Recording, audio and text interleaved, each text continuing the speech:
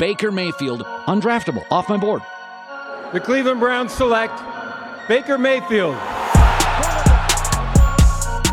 a beautiful throw by the Baker!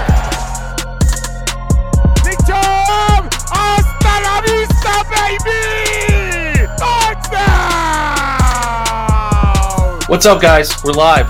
It's the schedule release show. I have stumbled over calling this the draft show like 7 times in lead up. I am Jake Burns, Mr. Brown's Mock Draft. How are you? Ready to find out when and where, my friend. We're excited. We have the great Ian McBride doing all of our graphic work. He is taking a virtual bow as we speak. Mr. Fantastic. He does unparalleled stuff, in my opinion, for quick work, turning around graphics. We appreciate him. All graphic work courtesy, otherwise illustration-based things that have been put together, from a cover photo standpoint, were done by Mr. Wreck This League. He is another fantastic contributor on the graphic side of things, as he puts together most of our conceptual designs and does fantastic stuff. And as people trickle in here, we don't know how many of you will join us. We talked before this, Steve and I, and we said, hey, man, if there's like 7 people, we'll probably just cut this thing short. But there could ultimately be like 200, 300, 400, and all of a sudden on draft night, we had like 1,000. So we couldn't really believe it. We're going to talk about the schedule. Some games you guys know about. Some games you don't know about. We have teased some. The great Lane Atkins threw us the entire schedule about midday. Made me spit up my lunch a little bit because I didn't know it was going to happen that quickly.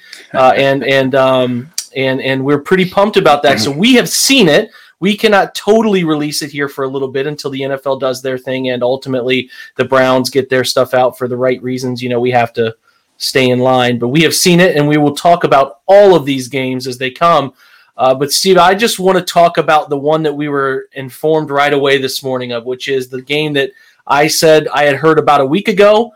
I had heard about the Chiefs in a primetime game. Now, it is not truly prime time, but I consider that 4 p.m. Nance-Romo game to be really prime time. I mean, that's an important game. That's the CBS game. So let's talk about it, man. Where are you on that game, and how do you feel about it? Yeah, it's a national broadcast. The only thing that doesn't make it prime time is that it's not, under the lights. So, heck, you might as well get it out of the way first, right? Get thrown into the deep end here. It's going to be interesting because much like last year, the defense especially has a lot of new pieces that come with question marks. Now, I think the questions this year are far more to the affirmative. We think to the affirmative than we did last year, and we certainly think that they have improved in critical areas, especially when you're talking about matching up with this particular offense on the defensive side of the ball. I think as long as everybody's healthy, we kind of know what the offense is going to be right out of the gate. I mean, the questions on the offense outside of health would be how much does OBJ give week 1? And how much of what we think Anthony Schwartz can give them week 1. Because if those guys can give even 80% of what we think they can be, then that critical deep threat element will open up all the other stuff underneath. So I think the offense is going to be able to score some points regardless. But the key, as is anytime you play an offense with Patrick Mahomes at the helm, is how are they going to hold up? And I think they have more answers this year, especially in the defensive backfield. Yes, they improved the defensive line, but man, you think about what they could go to as far as a dime package. There's some. I know you know all the names too, but it's pretty interesting because we know they're gonna put pressure on. We know they're gonna put pressure on. Even with the Chiefs' improved offensive line, they're going to be able to at least make Mahomes sweat a bit with just 4. And you think about the 7 this year that at least on paper that leaves back in coverage. I think they're in a much better position this year to at least slow them down much more than they did in the first half last year.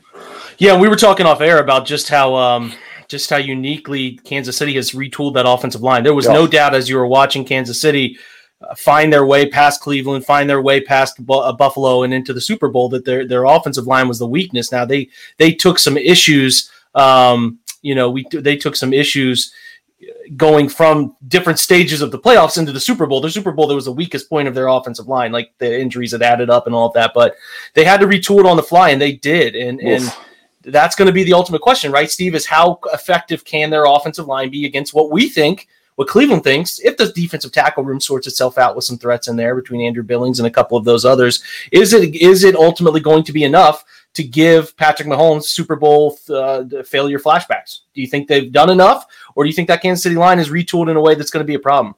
I think on paper, they've done a ridiculous job. Now, will they be ready week one? That's, we've heard for decades, it takes time. Right? No matter how talented you are, an offensive line has to move as one. You have to be able to know where the other four guys are without knowing where the other four guys are. Now, Can they do it by week one? Sure. It's up in the air, but can they do it just enough? Because we know Patrick Mahomes can create his own extra time. I think they can. As revamped and as much pressure as the Browns can probably put on with, imagine their passing front four is Miles, Clowney, Jackson, and Tack. Let's just say those. They're going to be able to put some pressure on with those four guys. But you look left to right. I wrote it down here. You got Orlando Brown, Joe Thuney. I'm going to go ahead and say it's either Austin Blythe or Creed Humphrey, and either one is fine. And then if the weakest point on your offensive line, on paper anyway, is either like Kyle Long or Remmers or Lucas Nang, I think you're a damn good place. So, and then you think about the weapons that he has to throw to. I think they're going to be able to put some pressure on it and make him move around. But the key this year is the back end is going to be so much better because in theory you're looking at Denzel, Greg Newsome, or Greedy plus Troy Hill. And then you're looking at Grant Delpit, John Johnson, Ronnie Harrison, and JOK. Those are your 7 cover. That's your coverage unit. That's a pretty damn good and diverse coverage unit behind them. It's way better than what they threw out there last year. As hard as those guys tried, they're just not as good as the 7 that we have now. So can they do it enough to slow them down just enough that we can beat them in a foot race, which is what I think this game is going to ultimately end up being? Yes, they can. Can they do it week one? It's a tall order. It's a tall order to do it the first week of the season on the road against a team, frankly, just as frightening offensively as the Chiefs.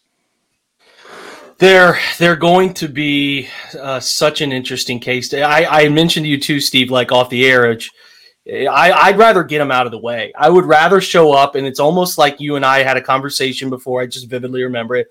Before Tennessee, when we knew the Browns were reeling a little bit defensively and we're really worried about Derrick Henry going crazy. And it was like, this is a great measuring stick game. I didn't really worry about Baltimore because that was the first game in a weird preseason. There was nothing that should have told us the Browns were going to play well. And they didn't. And that was obviously going to happen.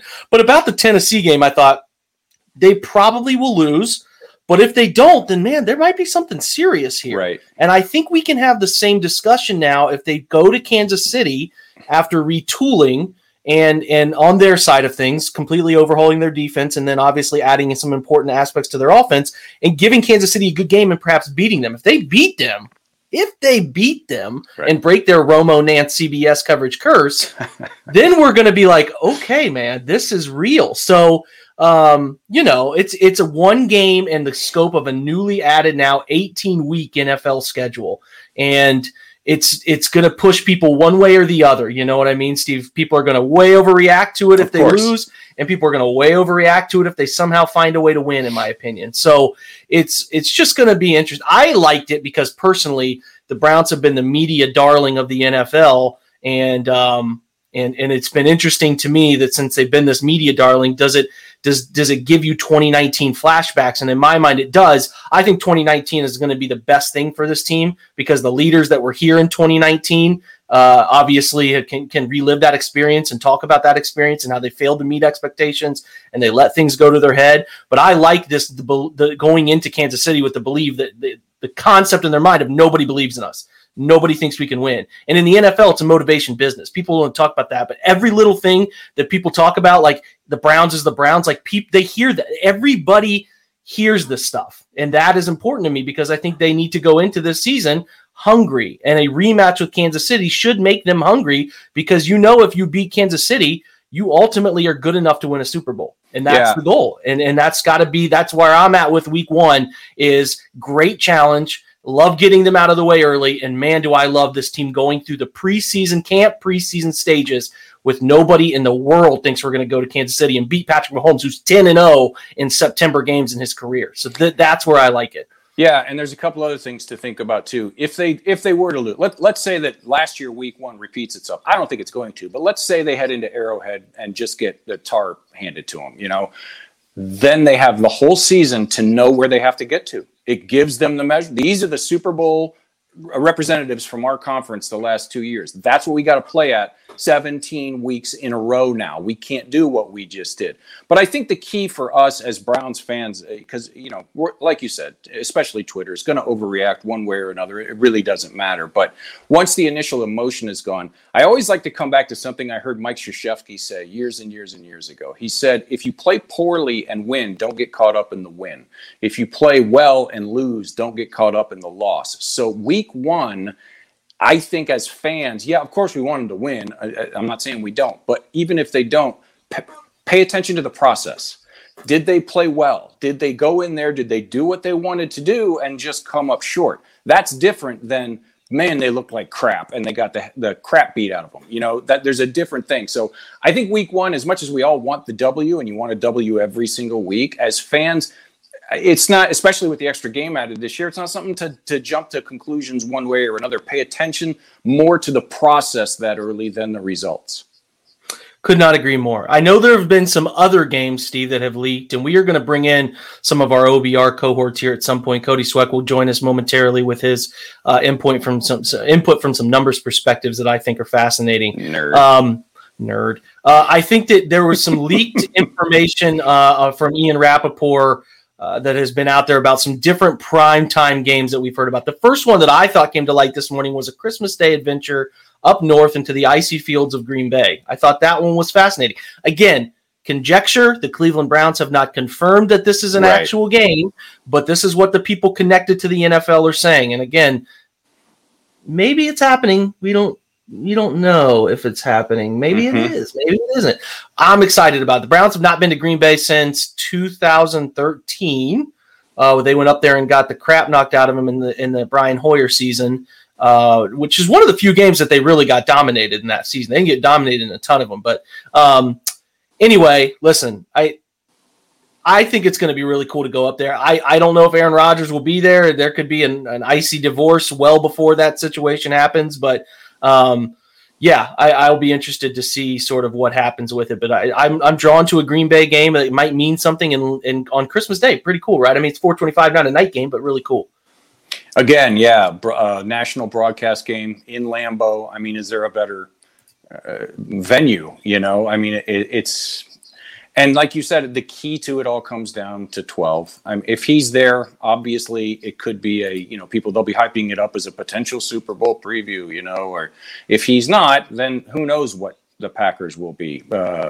Either way, I mean, I had sort of said before the season when we found out we were going there, hey, this might be, it's a bucket list place for me, Lambeau. And I was like, maybe I'll, now that things are opening back up, I'll take a shot up there. It's Christmas Day, so I mean, I could technically go. My wife would say, "Yeah, you can go, just don't come back." So it sort of put the kibosh on that from a personal perspective. But if we assume that Rodgers and the Packers work it out, which if I'm the Packers, I'm doing everything in my power to make that happen. They're also going to gear up for one last run. This is the last ride, for them. And so it would be another great measuring stick to see how far they've come since week 1 against Kansas City. It would be a great game late in the season for us, assuming things go the way we think they're going to go on paper, for us to sit there and go, okay, give us a Christmas present with a win, or at least, compete and take it down to the wire. Show you can play with the best of the best of the best. That'd be the best Christmas present that we could get as Browns fans. It does look like the schedule has been released by the Browns on social media. They have put out their full slate. We will talk more about Green Bay when we go through them one by one. The thing I am drawn to, as everybody is seeing it, and we will throw it up here in just a moment, a Week 13 bye. That is late, Steve, very late. I don't know how that compares to the rest of the NFL. As you see the schedule now put up in front of you, that Week 13 bye sandwich between, we'll talk about the weird quirk that is Baltimore 2 times in a row there. So strange. But I am interested, as we'll have on our colleague Brad Stainbrook here in just a second. The Week 13 bye scares me a little bit. I think that a team that is going to be so reliant on health being such a big thing for them, and some of these veterans that they've brought in, A week 13 bye makes me nervous. Does it make you nervous? Well, I mean, like anything else, there's good and bad. There's yin and yang. An early bye means maybe they run out of gas because then they have to play, 12, 13 weeks in a row at the end of the season with no break. A late bye like that, maybe they're sort of gassed, and it gives them the juice to recharge for a playoff run, But yeah, I see exactly what you're saying. You've got some guys that have a history of being dinged up.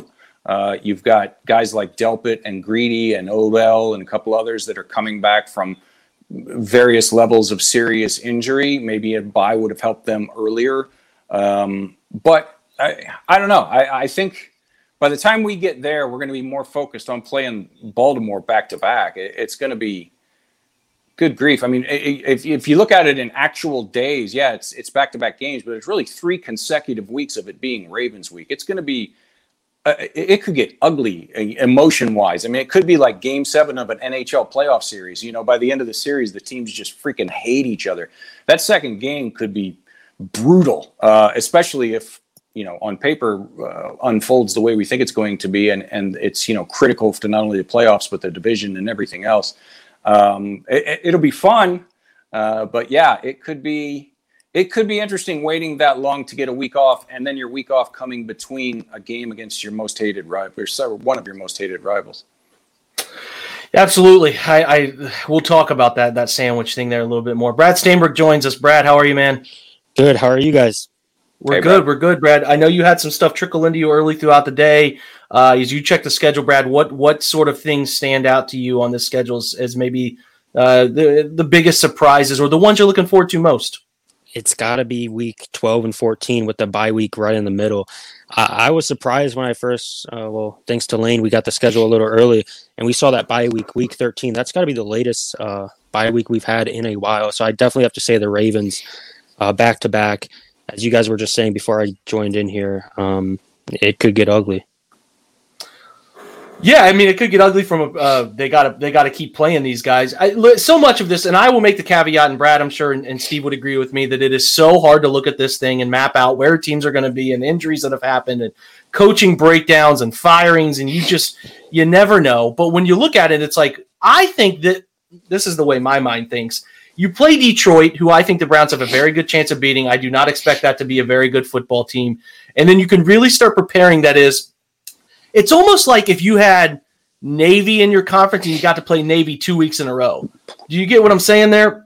It's such a weird offense that I don't mind them. I don't mind them getting them with nobody to prepare for in between and just being able to focus on the weird gap option tendencies that they have. And that to me is a good thing. It's like Ohio State way back when they played Navy like 4 or 5 years ago, their whole thing was we want to play Navy the first game of the season because we want to have time to really prepare for it. Because if you play like this year, they opened with Oregon as an example, and then you played Navy week 2, it would be really tough to just jump in and prepare for triple, and that's where you get a bunch of missed assignments and whatnot. So that to me is like, I get it. I'm afraid nobody loves playing the Baltimore twice quickly like that because they're good. Obviously, it's not like you're playing Cincinnati 2 straight times like that. But I think it's in my opinion got some little built-in advantages. Do you get what I'm saying there?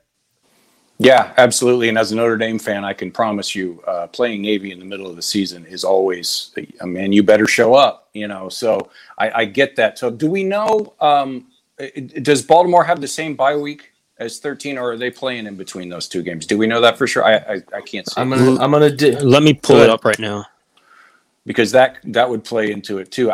They try to put the divisions together, as I recall. So I would imagine they're probably off too. But if they're not, that they are. Be great. Are they? Both teams. Well, no. Sorry, they went vertical week 8 on theirs. They play Cleveland week 12, Pittsburgh week 13, Cleveland week 14. So that is a little bit of a built-in advantage there. So Pittsburgh, get dirty like you always do. Go for it. There you go. Mm-hmm. Yes, take somebody down. I think that is actually a pretty nice little development there in terms of that thing. So, listen, this is good. Brad, other games that maybe, are you interested in going to a game, getting to anything or anything else that catches your eye that you're interested here? Could you imagine, obviously we can't, but could you imagine traveling on Christmas Day to the Lambeau Field. That'd be amazing, but I just can't make that work. But honestly, I think the home opener against Houston, that's going to be crazy. Hopefully fans full capacity. That would be amazing. It would be amazing. Couple little nuggets Brad has had lately that I want to chat about before we let him go. Ronnie Harrison, number change. Tell us what's going on there. Yeah, so he's going to 15. He recently gave the number away to the rookie. I don't have the name on the top of my head, but yeah, he's going to 15. And then we also have some news about David Njoku. Yeah, hit us up with that. What's going on? There's been listen, this has been ongoing. David's up, David's down. The Browns are they're interested in trying to extend him. They're not. Where's David sit on potentially long-term membership of the Browns? Absolutely, yeah. As of Monday, that's important to say. As of Monday this week, David Njoku, reportedly, what I'm hearing, is very open to signing an extension with Cleveland. Somebody close to him told me that he loves Cleveland and he's open to staying, but it's a business, so we'll see what happens. But this year should get very interesting. I dig it. That's a good nugget, man. That's for you that are listening. Those are the types of things that Brad is throwing to us in the OBR Rumor Central section. Great stuff. Brad works in tandem with Lane Atkins. Lane and Brad came together. Lane got the schedule full thing. Brad had been, peeking it over to us piece by piece. But Brad, you've also heard some interesting things too that you've posted for our members about people being in Cleveland, working out, and potentially on site for some OTA stuff. Yeah, we'll get the official. I'll have the list up for Rumor Central. Hopefully Monday morning, right when you guys wake up, check Rumor Central. We'll have the official list, or close to it. But I can tell you this: at least 10 plus players will be showing up for the in-person OTAs, and that's with JC Treader as the president. I don't know if he's going to be there, probably not, but it'll be interesting to see how this goes down. All right, good stuff, Brad. We'll keep it posted to everybody that we especially the insiders that are trying to hear this stuff, and make sure you get to Rumor Central because that's the sort of stuff you can get from Brad. You get more nuggets from Lane from Inside Berea too. It's a great dynamic and a huge part of who we are at the OBR is giving you info that nobody else has and inside treats from agents or players, or like we said from Lane Atkins side, from Inside Berea, connections to the front office and all of that stuff. So, and I will admit, Lane and Brad have been out in front of many, many things, and the schedule is just one example. The draft was an ultimate example of players they have or have not talked to, and players that they ultimately were interested or were not interested. So, Brad, we appreciate you taking time, man, and keep killing it in the back channels there in Rumor Central, brother. Yep, thanks for having me. Thanks, Brad. Okay, so this is the schedule. Interesting quirks. I want to try to bring on Cody Sweck soon. I don't know if he's around. He's got his camera off and his microphone off. We'll see if he jumps back in here soon. I want to chat with him because the numbers of this. Let me ask you this question. Are you surprised? Let me put it this way. I think New Orleans, I saw, got 5 primetime games. Kind of strange to me. Are you surprised by the Browns only getting 1 home primetime game, that Thursday night game with Denver? Somewhat. I mean, I get the hesitancy that maybe the league wants them to prove it on the road first. But yeah, I thought maybe they'd get a couple. I thought for sure one of the either Pittsburgh or Baltimore would be a primetime game at home, especially after the show they put on in primetime against the Ravens last year. It was one of the best games of the year. I thought the league would want to repeat those numbers. And let's not forget the flex thing is still out there, so that this could change. You look at that schedule down the stretch. Any of those actually could be playoff matchups, potential playoff matchups, and they could flex them out. So all that, but yeah, I am a little bit surprised, and I'm a little bit surprised that it's not in the division. Likewise, I am too. I thought they would get one of those two, the Pittsburgh, Baltimores that they're making trips. I thought one of those two would be at home. So whatever though, if you're complaining about this, it's not the end of the world. I think that they win enough games and keep making noise in the playoffs, it'll come. We're going to welcome in our resident numbers guru, Cody Sweck. What's up, man? How are you? What's going on, guys? Nerd alert, right? Nerd. I told you I might just yell at you the whole time that way. Which I'm used to it at this point. It's a daily recurrence over and over. Well, I tasked Cody with some interesting schedule tidbits, anything that he could find that would stand out particular for this season, and share. Listen, what I first talked with Cody about was this idea that the Browns were really favored. Okay, let me backtrack a little bit. There's always a conversation around teams from year to year who won tight games, who won a share of their games by one score or less, because that can be flipped. Like that thing can flip the next year, and that team all of a sudden goes from a 12-4 team to a 7-9 or 8-8 team or something like that. And the Browns won their share of close games. But I thought, and people on social media have made a point of this too, that those things were a little misleading, because if you look at Dallas, if you look at Tennessee, if you look at Philly, the one-score game thing, they let teams back in late and had to like recover an onside kick. So they weren't really one-score coin flip games, in my opinion. So enlighten our viewers, if you can, Cody, about some of those games and the research you have found through them. Sure. I think when we talk about the NFL, the margin for error, the margin of victory, it's so slim. Across the landscape. One touchdown, one play, one penalty could change a whole game. One thing I would think about is the scene in Goodfellas where they're in the prison room together, right, living like kings in one room, and you have Paulie over there cutting the garlic with a little razor blade. Those little paper-thin margins, that's how much you have the opportunity to win every single week. The Browns are no different. You have to find a way to win those close games, and it's pivotal in order to make the playoffs every single season. If we look back to last year, there were 9 games where the team had a one score win, and they were 7-2 in those games. But some of those, like we talked about, are skewed. If you look at that Titans game, the Browns were up 38-7 at halftime of that game. Now, all of a sudden, the defense sits back in cover 4 and prevent. I think it was near 50% of Tannehill's attempts in the second half. They ran one of those 2 alignments, just hoping the big play wasn't going to happen. Just keep everything in front of you. And all of a sudden, it's down to 41-35 in the final, even though the Browns just beat the heck out of them in the first half. So that's not necessarily a fair thing to say it's a one-score game. But when we do talk about the one-score games, if we want to get into some more analytics data type thing of how, especially the offense, performed in those situations, if we look when the point differential at any point of any game was plus or minus 7, Baker Mayfield and the Browns had the 7th best expected points added, the highest boom percentage, and one of the lowest bust percentages in the league. So if we backtrack a little bit and talk about what those figures actually mean, when we talk about expected points added, we're thinking about assigning a value to the play that changes the impact of the score of a game. Okay, so let's take, for example, the Browns have the ball 3rd and 3 at the Ravens' 26-yard line, right? Maybe it's 3 points we're expected at that point. We're in field goal range. Nick Chubb gets a 4-yard carry, right? Yeah. First down. Better expected points added. If we go backtrack and say we're 3rd and 18 at our own 26, and Nick Chubb gets a 4-yard gain, it doesn't make a difference. Traditional box score statistics will say that it's just a 4-yard carry is a 4-yard carry, a 4-yard carry, it doesn't matter. But when we look at EPA and how successful the Browns offense was, it's putting everything into context and assigning a value to that play specifically.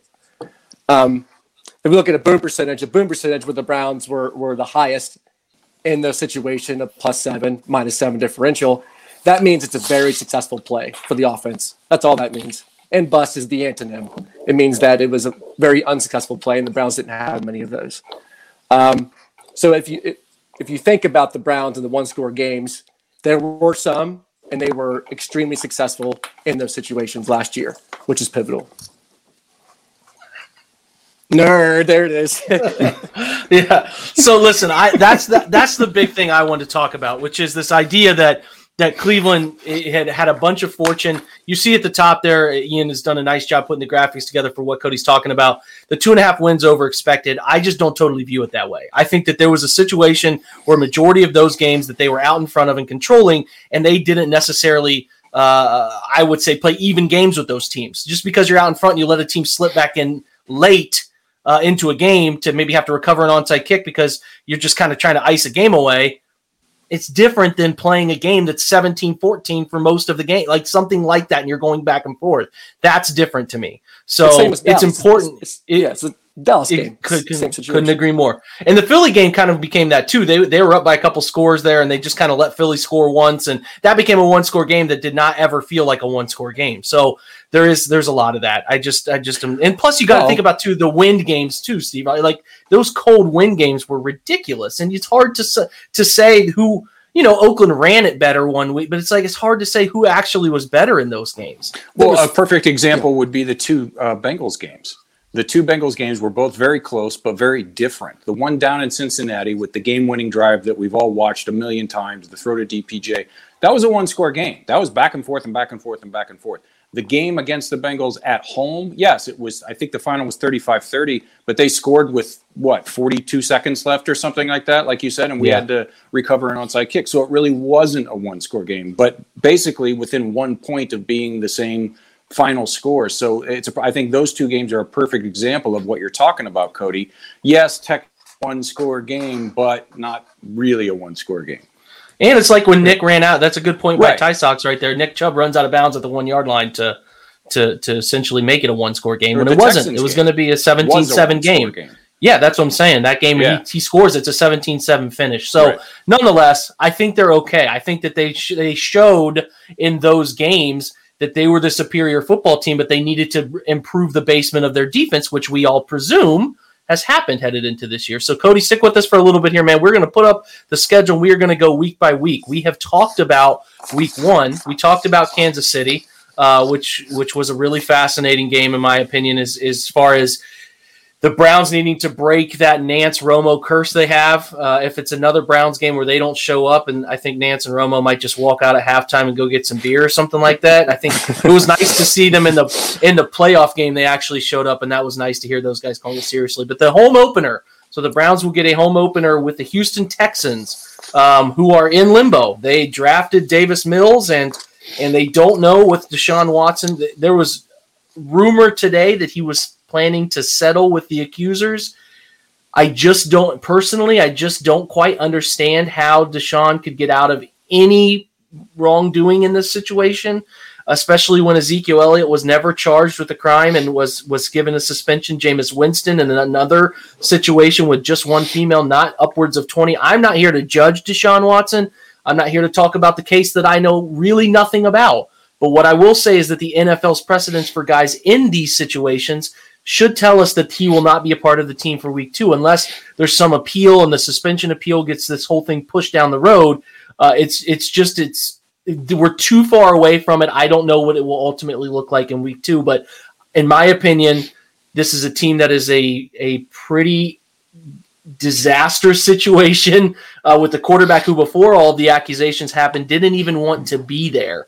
So I think the Browns will be heavily favored at home in week 2. Gentlemen, your thoughts? Steve, start with you. Yeah, I mean, even if you take all the Deshaun stuff out, and I think none of us should comment on it because we don't know anything about it, but you look at who they lost from last year and the dysfunction that's going on down there, it's a game that the Browns should win. Now, of course, you're going to run into the potential flat let down after Kansas City, trap game, whatever phrase you want to use. It's still the NFL. You better show up every single week because everybody in the NFL can play, and just about every game is decided by half a dozen plays or less. But I'm with you 100%. Assuming on paper everything plays out at least close to the way we think it's going to, it's a game they should win and probably should win rather handily. Cody, thoughts? You agree? No, I concur. Yeah, I completely agree with what Steve just said. They could probably be without Deshaun Watson, one of the best quarterbacks in the league. They've lost DeAndre Hopkins. They lost J.J. Watt. They're in the dysfunction period of the Browns circa 2017, where it just seems like nobody's on the same page from the top down. And regardless of what happens week 1, say they lose, they're going to come in pissed off, ready to win. Same as Baltimore last year. If they win, you're talking about you're going to start feasting on the stars, to quote Oasis, if you will. That team's going to have the confidence to take down anybody at any time, and it's prime territory for them to get the first home winner since, when I was Jacob, we were probably in diapers the last time that happened. I hate you both. What? Yeah, I don't remember exactly what year it was, but it was a long time ago. It was a long time ago. Okay, let's move on to week 3. That game. I hope that game is the home opener with anticipation that we all thought Tennessee would be all those 2 years ago, and ultimately got ruined. But I hope it works out better from a home opener standpoint. And maybe if they stun the Chiefs week 1, that would be an absolutely unbelievable. And I think it will be an unbelievable environment anyway. But if they beat the Chiefs, whoa, Nelly. Week 2, we just talked about week 3. There is a chance with Chicago Bears coming to Cleveland, a team I also think Cleveland should be far superior to. Starts Mr. Justin Fields, who Steve predicted that the Bears should come up and get him. They did move up to get him in the draft show as we were watching it live. There is a small chance that the former Ohio State quarterback could be the quarterback at this point. More likely to be Andy Dalton this early in the season, especially with, I think the Bears have Detroit the following week, which would be a little bit easier defense to go up against from the outside perspective as far away as we are right now. But this is another game, guys, where I think the Browns have the superior talent. They have the coaching advantage. It should be a situation where the Browns are heading into it 2-0 and leave 3-0, or heading into it 1-1, have a nice chance to leave 2-1. So I would say at this point, they would be 2-1. Yeah, I would agree. I very well could. I said this as soon as they drafted him. With as hot as the coaching and front office seats are in Chicago, I think the chances of Fields seeing the field early are much better than they would be in some other situations. That being said, as we also have said, and we know from the past decade plus here in Cleveland, Andy Dalton may not be, Aaron Rodgers, but he's good enough that if you don't show up and play, he's functional. He can beat you. So I don't have their depth chart in front of me right now. I don't remember their offensive line being particularly fearsome. So I think regardless of who is back there under center, they're going to have a long freaking day against what on paper should be a terrifying pass rush from the Browns. But yeah, it would be interesting to see how Fields handles something like that early in his career, especially after the fall. You want to talk about somebody that's got going into camp with a chip on his shoulder. Justin Fields got a giant chip on his shoulder, I'm sure. Yeah, the whether Justin Fields is the guy at that point is ultimately the most interesting thing. There are 320 of you in here, which is awesome. I'm glad you guys are hanging with us. It's really fun to talk about this schedule. Whether Justin Fields is the guy is going to be the most interesting thing. If it's Andy Dalton, I have not feared Andy Dalton for going on several years now. I will continue to not fear Andy Dalton. Justin Fields brings a completely different element of athleticism and arm talent to the quarterback position in Chicago. We'll see if they're ready to do it that early. I doubt it. Like I said, I lean week 4, so I feel pretty good about this one. Yeah, I agree too. I think as a Browns fan, you'd rather face Andy Dalton at this point, I think, than Justin Fields, because you never know when that guy comes in, the new quarterback. Sometimes he brings a spark. I come back to when Brian Hoyer came in years ago, and all of a sudden he's lighting the world on fire for a handful of games. You just never know what's going to happen when a different quarterback comes in, especially a guy with his athleticism that can hide the deficiencies of an offensive line like he can potentially do, as he did in college. But this should be a good situation where the Browns are 2-1 at the worst heading into week 4. Should be. That should be the goal. I think that's what they're probably, an interior coaching staff wise, looking at best case, worst case scenario.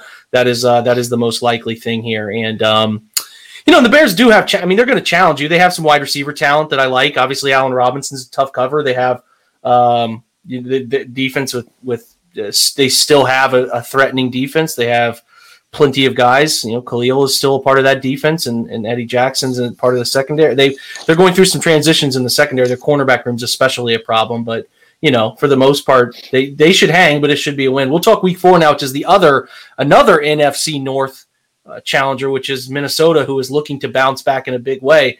This is obviously, Steve, a connection to Kevin Stefanski, where he was the offensive coordinator for the very end after John DeFilippo was fired. At the end of 2019, he took over as OC, almost gets hired by Cleveland, goes back, keeps his offensive coordinator role, has a good year, takes a pretty good offense to the playoffs there, and against, I think they lost to the 49ers in San Francisco in the divisional round, and then ultimately gets the Cleveland job. So this is not a revenge game. Silly to me. It's just it's a reuniting situation between Kevin and a place that was really good for him for like a decade. The Vikings took care of him and made him into who he is, right? Yeah, I don't. As far as I recall, there was no bad blood or animosity when he left. So revenge game doesn't. I mean, maybe from the Minnesota side, maybe they were ticked that he left. I don't know.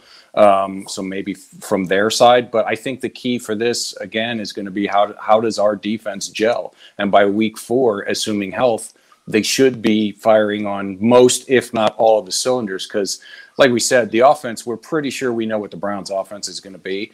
And so this is one of those games where if Minnesota is going to beat them, it's going to be they're going to have to put up a 30 at least. Mm-hmm. And I think that's going to be the case for the vast majority of the Browns' opponents this year.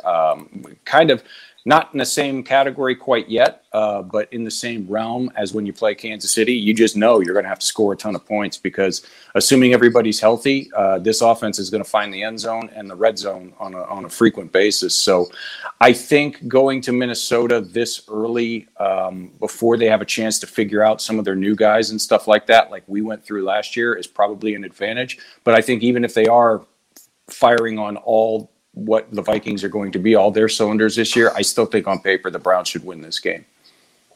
Yeah, Cody, thoughts? Yeah, I think it's interesting. It'll be another test for the defense, especially in that secondary where they have Justin Jefferson and Adam Thielen, matching up with Ward, Newsome, Troy Hill, et cetera. It's going to be a shootout, I would guess. And I think those storylines, like you said, at this point, they're moot points. Stefanski was there. He left on good terms. Like there's anything there.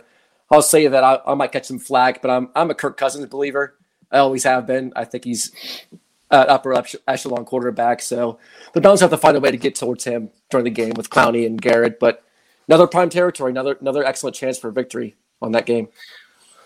Yeah, I think with Minnesota, the interesting things are you talked about how they cover Justin Jefferson, who's an electric receiver, electric rookie season, and Denzel Ward or whoever. If Greg Newsome gets a crack at him, Adam Thielen's good. So can you give them enough fits? Can you pressure them enough that it makes things challenging for them? They're going to start a rookie tackle, Christian Darrisaw. They did draft Kellen Mond. I don't think Kellen Mond will be a guy they see, but other picks that will matter. Maybe Wyatt Davis, the third-round pick out of Ohio State, matters a little bit. Chaz Surratt is the linebacker from North Carolina they selected, who will probably have a little bit of a role as they've struggled. I think they lost Eric Wilson, I believe, and was it Jeff Gladney that's gone through like the domestic assault situation in their secondary, who is their best corner. So I don't see any reason by which the Browns should not put plenty of points on the board. I think they get back Michael Pierce, who former Raven, if you guys remember that defensive tackle. They brought him in, but he opted out last season. But the Browns are too complete there. I think again, they could lay an egg ultimately. You never know here. The caveat is always laying an egg or injuries or anything, knock on wood. But they're better. They're more complete. They have a much more thorough roster, and they should be able to win that game. The thing that is interesting to me, though, is they know Kevin well. The Kubiak is no longer there. Gary Kubiak left, but his son has taken over, I believe, has taken over their play calling duties. So they're going to know Kevin really well, his tendencies well, and what he likes to do. And we know Zimmer is a really good defensive mind as far as seeing him in this division for as long as we did. So those are all interesting little Minnesota reconnecting with Cleveland and Kevin and all of them, those types of connections. So that'll be a fun game. Let's move on to what I think is going to be a fun quarterback matchup. We did not see Justin Herbert last year. I didn't watch him a ton, but I watched him enough to know he was really good. And a trip out west coming off of a trip to Minnesota will be a challenge. I don't know if they'll go. Maybe they go straight out west. The idea maybe they leave straight from straight from Minnesota and go to LA. I don't know what they're going to do at all there. So we'll see. But that would be an interesting thing because those trips from East Coast to West Coast, it typically doesn't work out very well for those teams. Where are you guys at? Steve, where are you at on this game? You're going to go to it, right, my friend? I am going to be hitting up everyone in Hollywood that I know that has any kind of fame and influence and unashamedly leveraging our friendship to try to get some VIP tickets and stuff like that. And yeah, for anybody coming out, I can only fit about a dozen of you in my house, so book early. But I did watch being out here and them being the local broadcast half the time. I watched a bit of Justin Herbert, and he was impressive. The Chargers they've found a way to keep charging a lot last year. But for a rookie especially, he gave them more chances to win in games that we didn't think they had than I was expecting. So can they keep it up? He's got weapons. The offensive line is a question mark. You always wonder about the sophomore slump. Now teams have a year of film on him. We've got improved coverage in our defense, all that kind of stuff. But it's going to be interesting. It's another one of those games where we've said we're in week 5, and I think I've said this 3 times. Browns should win, but if they don't show up, or think they can just throw their helmet on the field and win the game, Chargers are plenty good enough to steal a W from them.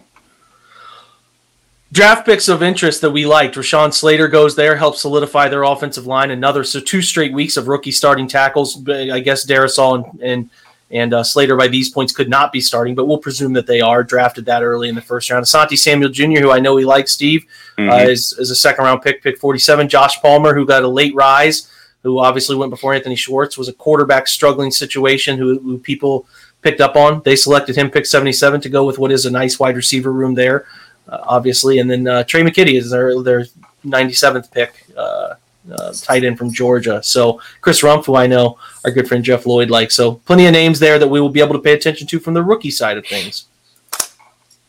But it's a secondary that's also in transition. They lost some stalwarts in that group, right?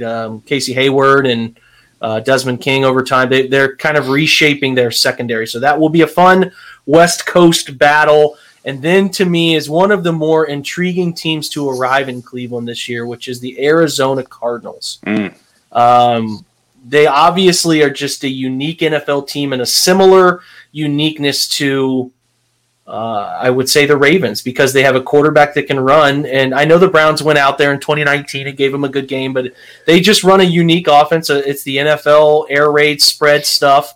And, it's going to be a fun one. I'm sure there'll be a ton of really interesting data to look at with them at this point, but the Cardinals drafted Zaven Collins. They let Jordan Hicks, he could go out and look for a trade today. So there's connection to Zaven Collins. There's connection to a lot of different things here with the Cardinals. J.J. Watt chose to go to the Cardinals before he passed on Cleveland, all that stuff. It's just an interesting thing. The Cliff Kingsbury, Baker Mayfield dynamic, and it's a team we probably won't get to see come to Cleveland very often. So I would be interested in going to this game personally to watch it up close and personal. Cody, before you head out, brother, let me know what you think of this one. Yeah, you kind of nailed it in the head there. I think Baker kind of keeps that chip on his shoulder for his entire life in certain situations. So he definitely wants to take the beat down on Cliff in week 6. I look at it like the two offenses are almost complete opposites of each other. You have one doing the spread, empty formations, 10 formations, and you have the Browns using 12 and 13. How's that going to match up with each other? How the Browns going to contain Kyler Murray? I mean, they can't stop any running quarterback for years now. We've seen it with Jackson, and he can do the same thing. He's got a strong arm and weapons to go too. But another chance for victory. It'll be interesting in that game. A lot of storylines. That's one game I'd actually like to attend. Would be this week 6 matchup. All right, brother. Thanks for joining us, Cody. I'm gonna wish Cody well here. He's got to get out and head out with the family and all that, brother. Thanks for checking in. Thanks for putting together some really good data that I think teaches a lot of people, especially those confused about some of the people who are maybe not understanding the swing 1-score games. It was very helpful, Cody. So we appreciate you, brother. Welcome. Take care, guys. See you. And I think sticking on the Cardinals, man, we talked about it draft night after they took Rondale Moore. Not only do they run that, spread, whatever you want to call it, offense, but they have the horses to do it now. I mean, you look at that wide receiver, Nuke, A.J. Green, who they signed in the offseason, Rondale Moore, and Christian Kirk.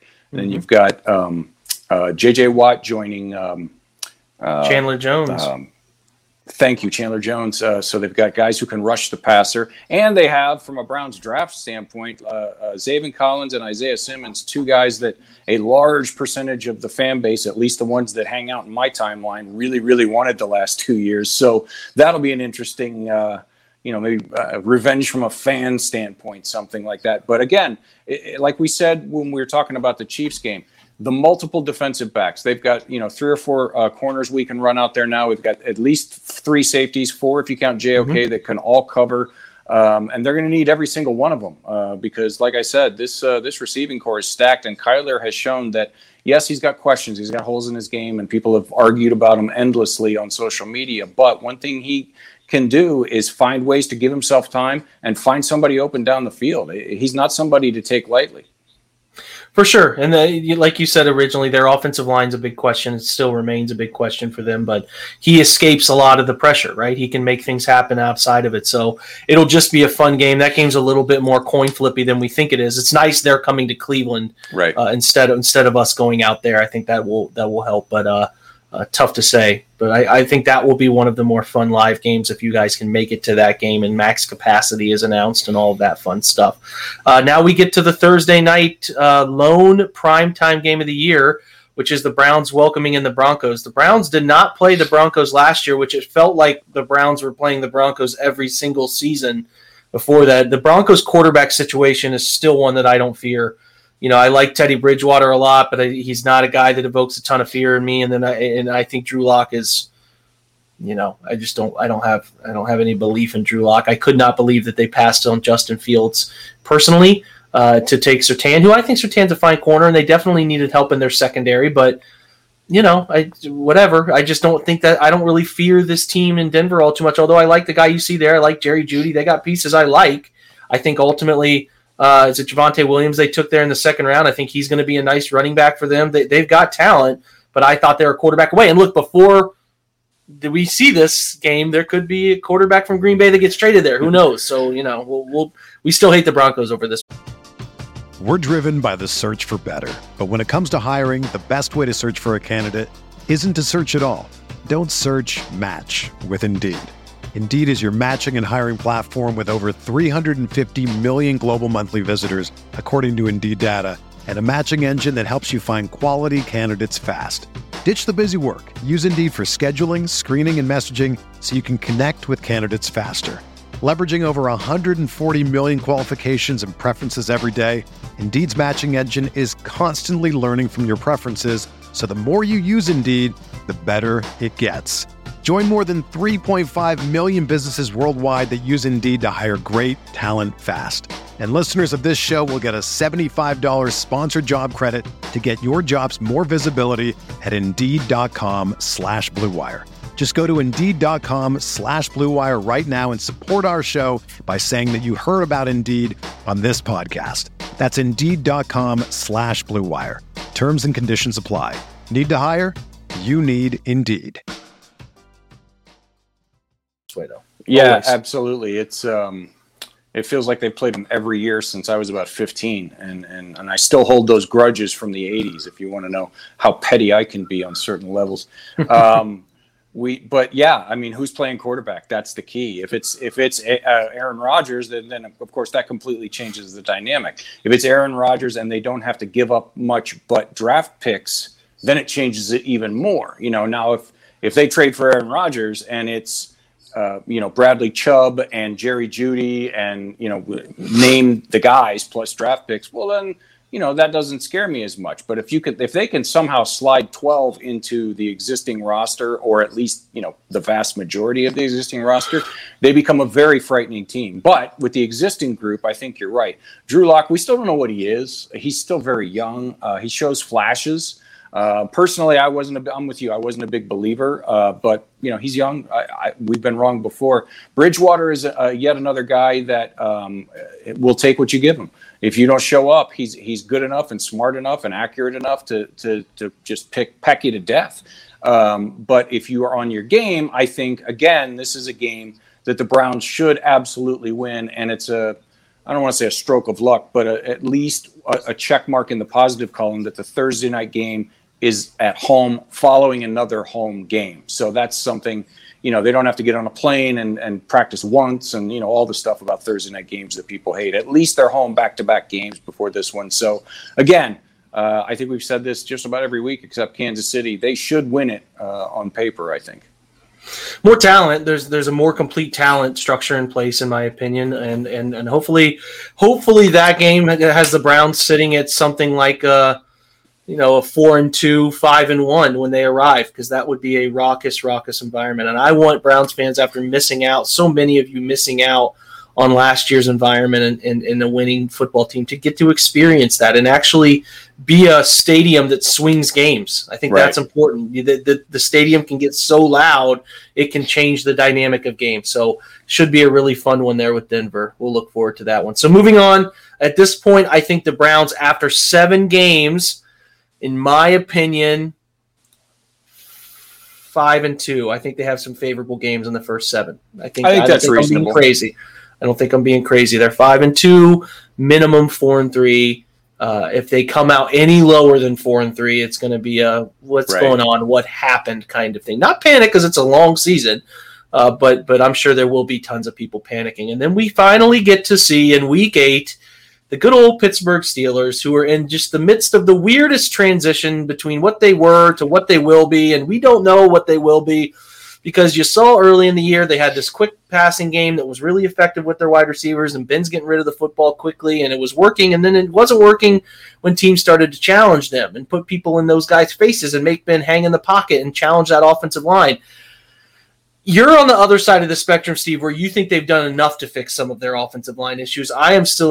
I think it's going to be I like the guys they added. I definitely like Kendrick Green, but banking on some of those guys early to be what we think they can be, and you know, Ben's a challenging quarterback to block for. It's just, to me, there are issues with their offensive line. Even liking Najee Harris, I like him, but taking him in the first round, it's just like, you know, Devin Bush is coming back from an ACL. I'm not worried about Pittsburgh. Maybe they come in. I haven't looked at Pittsburgh's schedule, but maybe they come in with a pretty good record too. But overall, I'm not totally worried about Pittsburgh. And it's weird to say because we've just been brutalized by them for so long. But I think it's going to be. It's got to be. If the Browns have to go in, they got to beat Pittsburgh twice. That's where I'm at. Yeah, and I think I should clarify, it's not that I think they did enough on their offensive line. It's just that I saw in the immediate aftermath of the draft a lot of people piling on saying they didn't do anything. They neglected it, you know, because their first 2 picks were a running back and a tight end. Oh, they didn't do anything. Well, they didn't do anything right off the top, but the 2 guys that they did pick, I liked them both. So I just wanted to clarify that. I'm not afraid of them either. I think the Browns on paper should go in and win this game. But there's a lot of question marks over there. And because it's the Steelers, they just have a history of answering all those questions in a positive manner. They're just, as much as we can't stand them, they crank out a good product year after year after year after year. And there's reasons for that. So there's always going to be that underlying crap. It's the Steelers. They just plug guys in at linebacker. They just plug guys in at tight end, and they just go off. And as far as Ben goes, I'm with everybody. I get it totally. Last year I think he was exposed, but it was also, he came back after a year off last year with a serious elbow injury. So was he not 100%? And is he 100% this year? Now he's almost 40. I'm not saying I fear that he's going to get back to prime Ben. I don't think that's possible at his age after an injury like that. But is he going to be better than he was last year, healthier and more confident and all that kind of stuff, closer to the Ben that we remember? It's possible. And until the Steelers are kind of like, to me, they're in that realm of when you see a guy on The Walking Dead disappear, but you haven't seen the walker yet. Until you see him as a walker, I don't believe he's dead. And that's kind of the tack I'm taking with the Steelers. I think they're dead, but until I see the Steelers as a walker, I'm not going to believe they're dead. Maybe that's just the Browns fan in me believing the worst at all times. But, I mean, there's a reason that they've had 3 head coaches in 50 years. It's because they run a quality organization, from the inside out. So it's never a team you can take lightly. But I'm with you on everything that you said. On paper, assuming health, this is a game that the Browns absolutely 100% should win both here and there. Yeah, it's getting rid of some of those old feelings, right? Where Ben has dominated Cleveland for so long that it's like you think like, man, but it's like, okay, do I really feel that way? Right. Should I feel that way? You start to question yourself a little bit, but they should. They're more talented. Right. They have the ego. They have the edge. A bunch of these guys who weren't here for the struggles against Pittsburgh don't view them the way that we as fans view them. They view them as a team that they should beat and hopefully continue to beat. And the Steelers are on the brink, like you said, the brink of a franchise-altering season where if they go 7-10, 6-11, they're going to blow it up. They're going to fire Tomlin. They're going to start from scratch, and Ben will be gone, and they're going to look for a quarterback. That's the outcome we all want. I want Pittsburgh. It's coming because they can't, barring some stupid trade, somebody gives them a quarterback.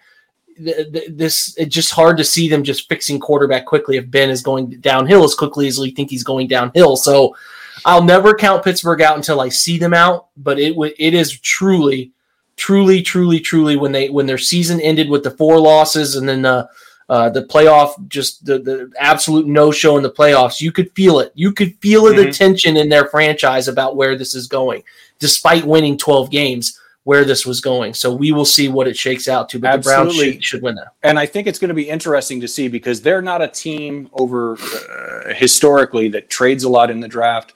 They don't make a ton of trades in the season. They got Fitzpatrick a couple of years ago, but they're kind of a team that wants to stick with what they've got and just get the best out of what they got. So it will be interesting to see if, and who knows if this will happen, they start off 2-5, 1-4, something like that. If they reverse that course and start trying to blow it up, start trying to have a fire sale, because it's a very un-Pittsburgh thing to do. It's like the opposite of how that they have operated since I have been on this earth the last 50 years.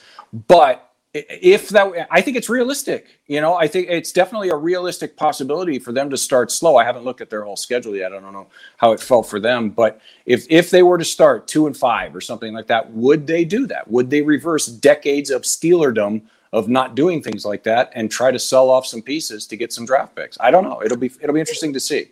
Yeah, they're reaching that decade-long no Super Bowl thing, and it's like they're starting to be rumbling. So we will see. It's just it's fun to watch them from afar deal with that stuff. So yeah, for sure. Week 9 brings the Bengals. It's a late arrival for a division team. By this point in time, will Joe Burrow be completely Joe Burrow again? The Bengals are the opposite of the Steelers for me, Steven. Let me tell you how I think about that. I think the Bengals are going to be bad until they show me they're not going to be bad. Until they prove that the moves they made defensively were wise, that these linebackers that they have drafted have any value. None of them have played well. That they have made the right move, letting Howard walk and letting Dunlap and letting Lawson all leave. Is it smart? We like some guys they drafted. We like Joseph Tsai. Obviously, Jamar Chase has a chance to be a problem in the NFL. But I also don't fear him from the guys we have to match up with him. And I think the Browns bolstered their secondary to handle those types of players, and they did not do great things. I'm not a believer in Jackson Carman. The Riley Rife is one of their tackles. I'm not a believer in that player. I think the Browns have a chance to eat them alive from a pass rush standpoint.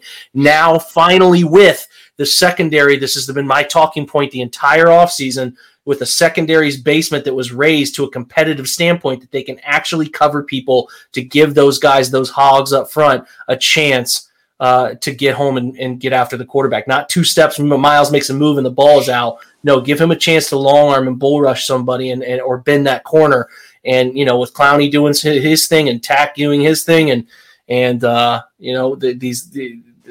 interior guys trying to step in, I think there's a chance that it could all work out. And Cincinnati, I don't fear them until I see them put it all together. They could, just like Pittsburgh could ultimately be a team that folds. I think I need to see Cincinnati become what they're ultimately becoming. I have questions about Joe Burrow still. People think Joe Burrow's this lock as a good player. I think Joe's fine. I think he's okay, but he did not prove anything down the football field. And you can blame it on his wide receivers. That's fine. But they didn't really make a ton of changes at wide receiver. They have back 2 of the 3 important players they have back at the position are the same guys. I mean, Jamar helps, but Jamar's not a burner. I just don't love Joe Burrow's downfield attacking, so I need to see Joe prove that he can use deep portions of the field before I really start to truly fear Joe Burrow. And I think the Browns have better players to handle some of his annoying scrambling tendencies than they did last year too. I think absolutely. I agree with everything you said. And from looking at it on paper, from a matchup standpoint, he's going to have to equal what he did last year and then some, because the losses they have on defense and the guys they brought in, unless they all exceed what we think they can do, we're going to put up some serious points on them. It's going to be a pinball machine right there. And Joe Burrow's obviously, as is the case with any quarterback, but especially a guy you take number one overall, he's the key to the whole thing. But in his particular case, the key to him, I think a large part of the key to him is, did they do enough up front? And I'm with you. I don't think they did, unless, Jonah Williams and Riley Reiff and all these guys that you mentioned play much better than they have shown. I don't think it really matters what he does, because he's just going to get killed again. So especially like you said, with the improved pass rush that the Browns have put on the field, at least on paper. So it's an interdivision game. It's always, it's never a game you can count lightly. You got to show up when you're playing in your division, because familiarity breeds contempt and all those other cliches. But like we keep saying over and over, this is a game that the Browns should win. I think on paper these are 2 double-digit wins. If the Browns show up and play the way they can, and the defensive additions stay healthy and play the way we think they're going to, and gel, and all those other buzzwords that we use. Now, by this time in the season, we'll have a much better answer on that. And if the defense is struggling again like it did last year, then who knows, But I don't think they're going to. I think they've got the horses to do all the things they want to do that they simply didn't have the personnel to do last year. And when you're looking at a team like the Bengals that lacks elite weapons and lacks elite protection, even if Joe Burrow turns out to be the guy, I don't know that they have enough around him just yet to compete on paper anyway, with a team like the Browns. And I don't think they have the answer at head coach still. I just don't think that Zach Taylor is the guy for them long term. I just don't see it. But, like I said, the Bengals could surprise. I think, like I've tried to point out with Pittsburgh, it would be, in my mind, the way I've always thought about Pittsburgh, it would be a surprise to see them truly flounder. It would be a surprise to see Cincinnati find big success by Week 9 in the season. So they very well could, but and the Browns too. I'll say this, Steve, as we're talking, because you brought this up a couple times, rightfully so, which is the Browns can't just roll out the pads and play. Like, they've got to show up week to week. And most teams, every team in the league does. If a team lays an egg, they're losing in this league. We think the Browns are going to be pretty good. We think they have a ton of talent. We'll see when the Browns don't play their A game, if they're able to beat teams in the NFL. The Chiefs, the Bills last year were doing it. Obviously, Tampa Bay was sometimes able to do it, although they dropped quite a few regular season games where it's like, did they really lose that game? So you really need to see Cleveland. Man, they only played a B game, but they won. They did some of it last year. I think the Texans game, the Eagles game, there were some games where I didn't think they played their best, but they won. You need to see them continue to do that before you really feel like great about them not playing their best game and still being able to come out on top. So that's just a little caveat to what I think just to jump on and add to that, I keep saying that it's not that I fear them being lackadaisical or fear that. That's not what I'm saying. I think they have the right guys from the top down that hold each other accountable, hold themselves accountable, and they're working their asses off. I'm not saying that I think they're going to come out and think they can.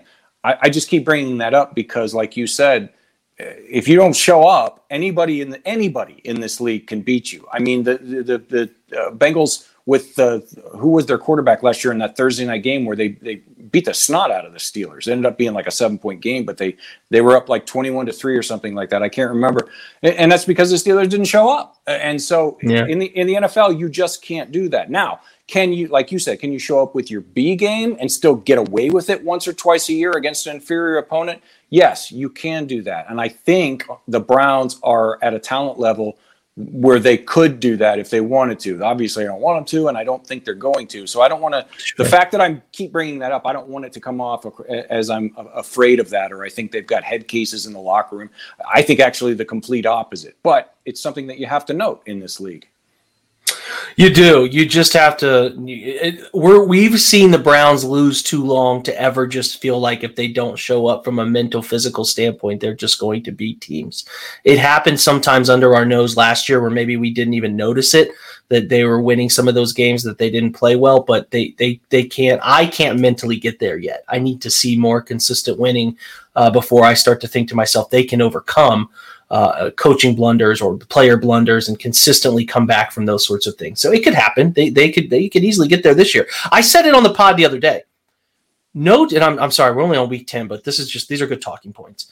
No team wins the Super Bowl without first being a paper team. It just is a fact. You have to have talent. So yeah, the Browns have not proven it. They're only a team on paper right now. All the cliches I get, but you have to be a paper team to ever become a Super Bowl team. There are all those things you have to add, the elements of team chemistry, health in with your, health over the long term, all of it. Things breaking your direction. I get it. But you have to be a paper team first. And they are finally a paper team. And that's not us talking ourselves into it. Right. There's been years, Steve, where we have talked ourselves into this thing. Yes, we have. I could see it. Man, all right, if Kaiser comes along, man, I could really see this happening, Hey, maybe if Greg Robinson can hold up again this year and Chris Hubbard. No, we're not talking ourselves into it. There is real talent everywhere. So it's just a matter now of then taking the coaching success we saw last year, parlaying it to the team with people that have experienced what happened in 2019, those rough patches, etc. And this is how the 2020 team figured out how to get there. Now take the team that understands what happened in 19, the work it takes in 2020, and this is why we think they should be really good. And that's where we're going to welcome in Barry McBride right now too. Mr. Web Dork Live, how are you, my friend? Hey, boss. I am doing just great. Just great. Big day for the Browns, big day for the OBR. It's all good, man.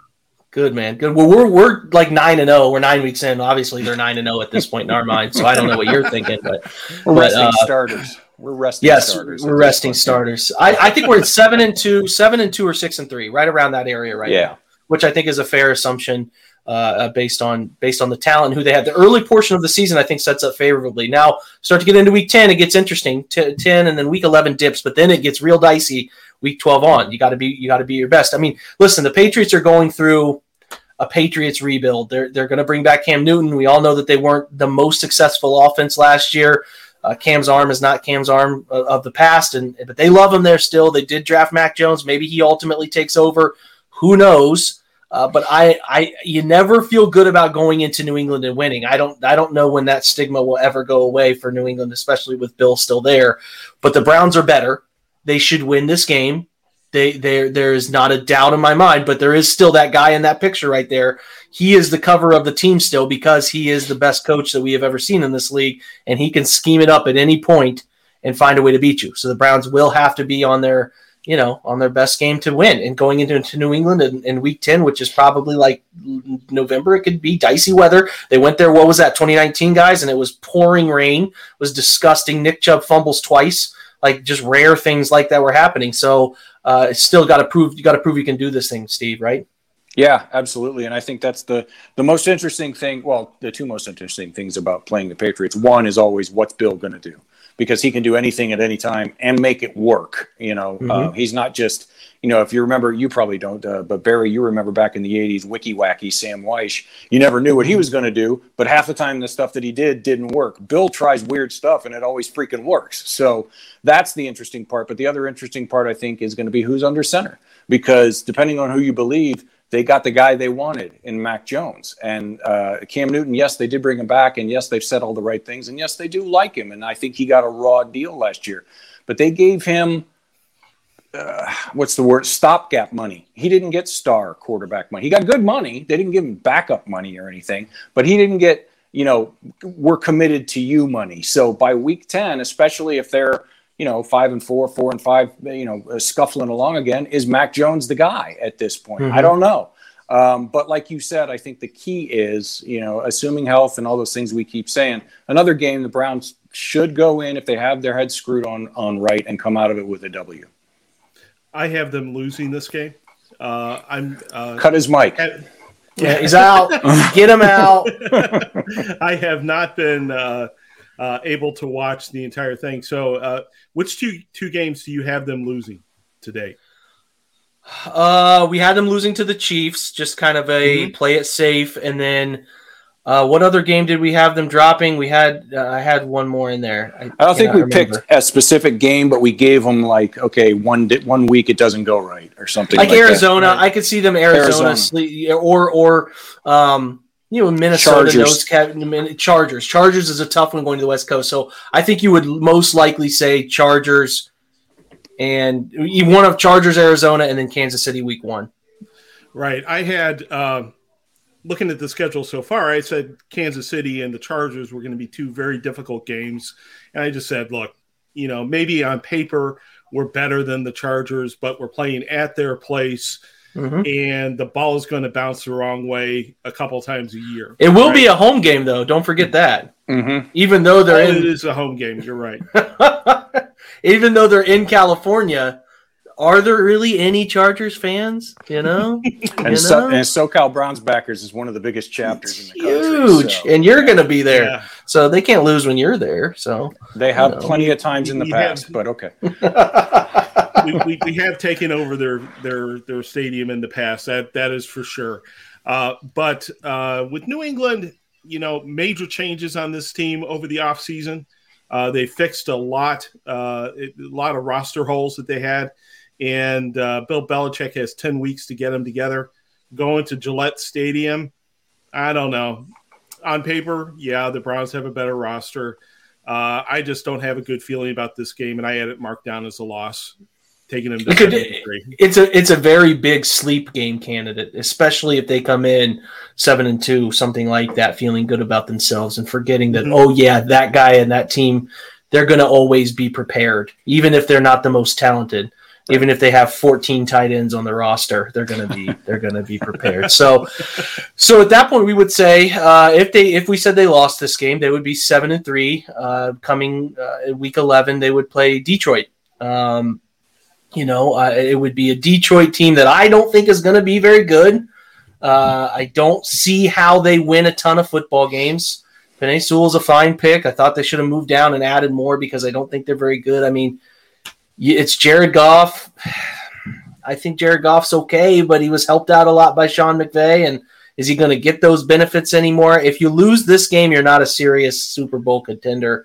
They're just not very good yet in Detroit. They could get there. They could gnaw off enough kneecaps in the next 2 years to ultimately get there. But I don't. Neither of you guys laughed at that joke. I thought that would be really good. Anyway, I don't know. Whatever. Anyway, I don't think they're good. And the Browns should win this game. They're at home. They should win it.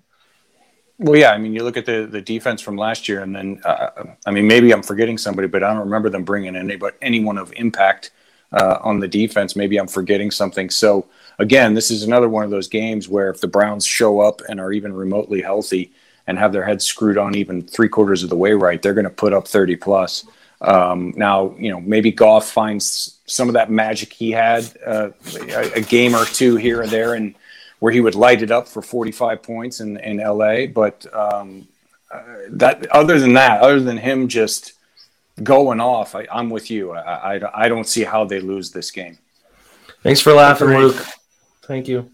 Thank you. Yeah. Well, now it gets interesting, right? So Barry, you agree they go, what are they? They would be 8-3 at this point. 8-3. In our hypothetical thing here, which is still, I'm going to make another caveat. This is silly. It's just hypothetical. It's just there's so many variables that change by this time of the year. But whatever.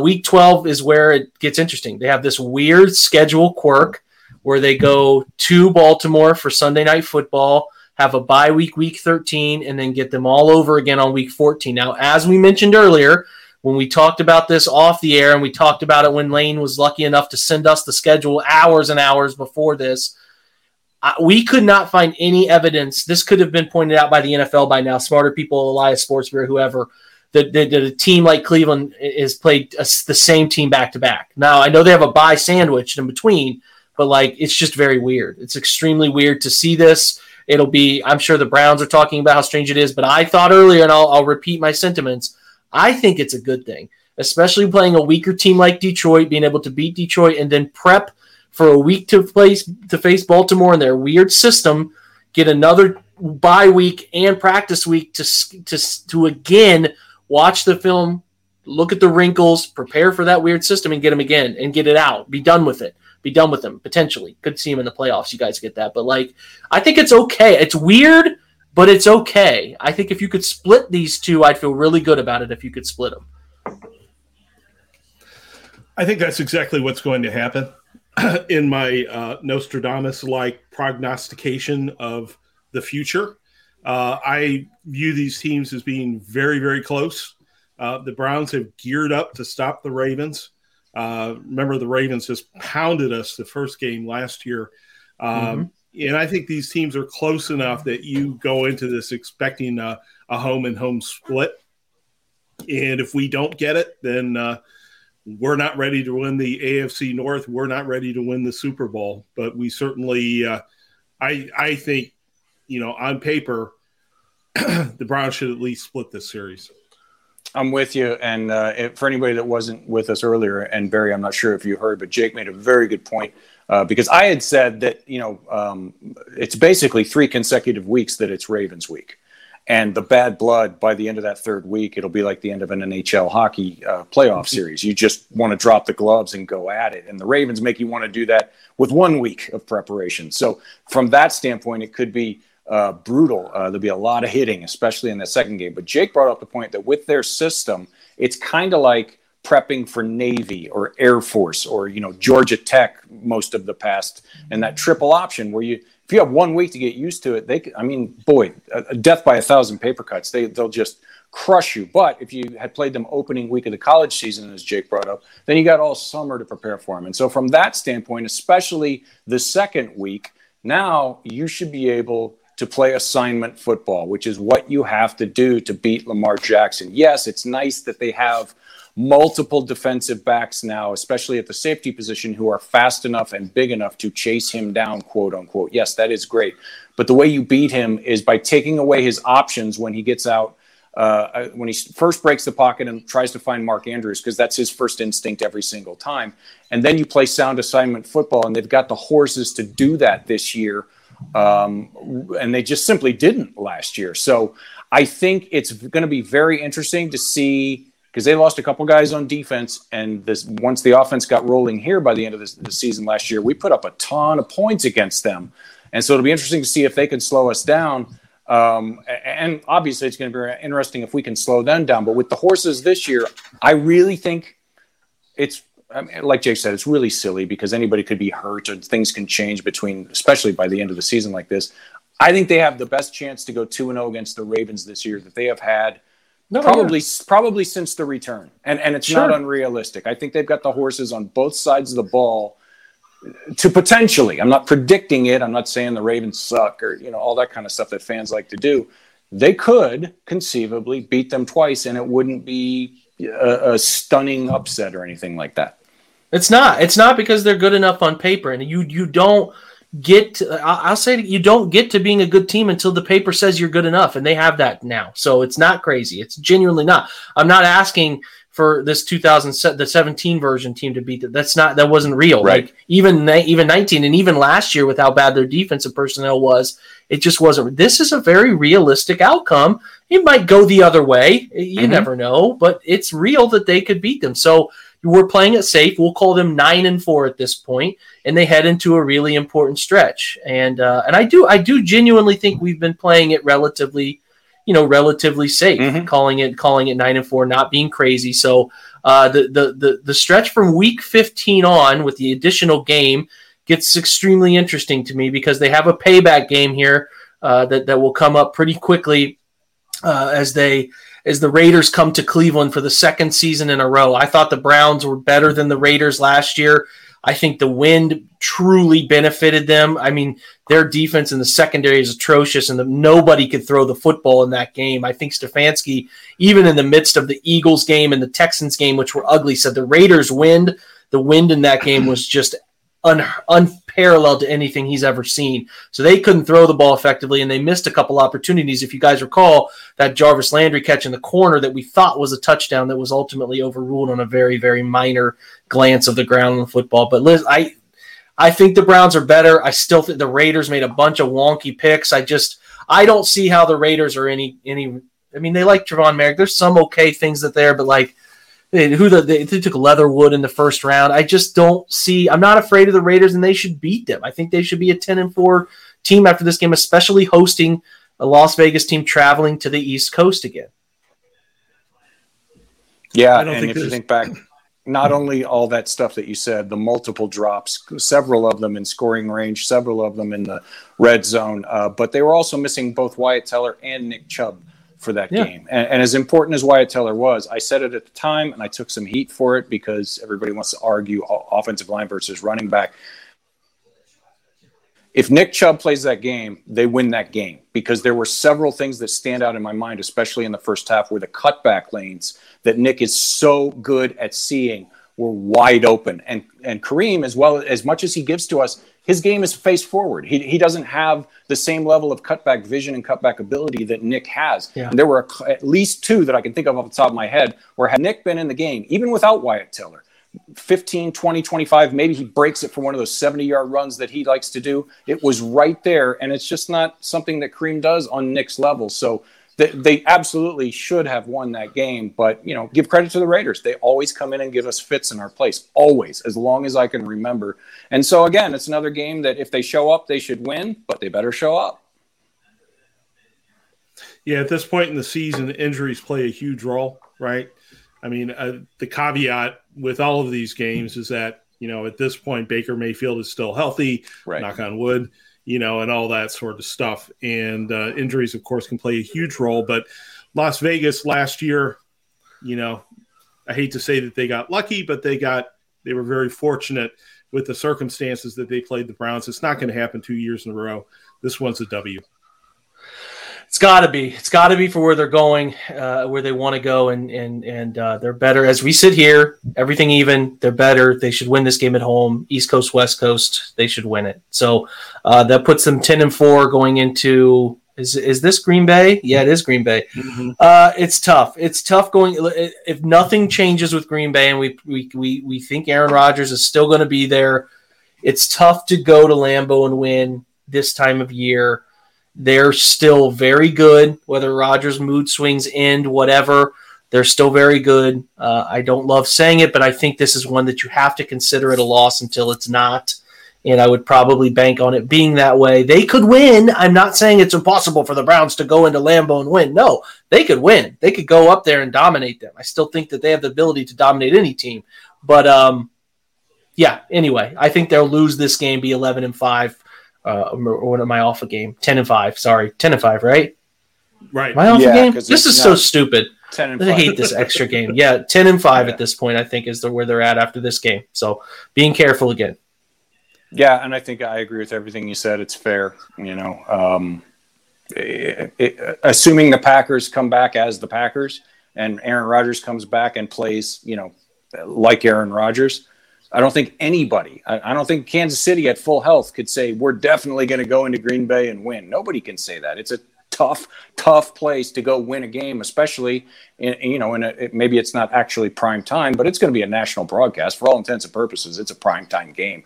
It's really hard to go into Lambeau and win. So they could, and boy, would it be great. And, if both teams play the way we think they're going to, as we said before, Jake, it's going to be hyped up as, potential Super Bowl match, preview, all that kind of stuff. And it's going to be fun to be in one of those games. We haven't been in one of those games in decades. But yeah, I'm with you. I think they can, but I certainly wouldn't put any money on it. Not my money anyway. I might bet Barry's money, but I'm not going to bet my money on it. Yeah.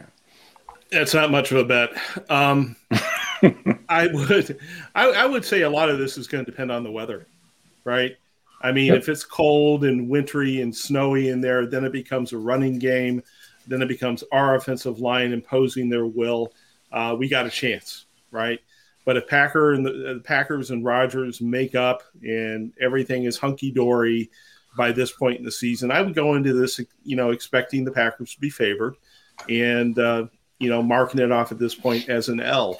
But I agree with you that it's certainly a possible W, and we can hope for the best. But at this point, I'd say they're 10-5.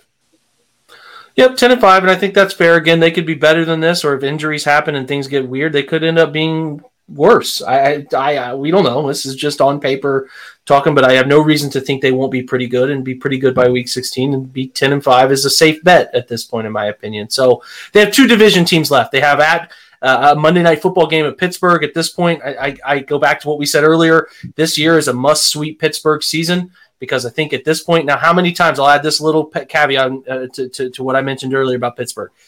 How sweet would it be if after all those years of seeing Browns play Pittsburgh at the end of the year and fire a head coach the Monday or Tuesday after if the Browns were the team that buried Mike Tomlin and had them be the reason they fired Mike Tomlin. I'm just living in fantasy land. That'd be so awesome because of all of the things we've seen. But at this point, the Steelers could be a mess. They could be okay.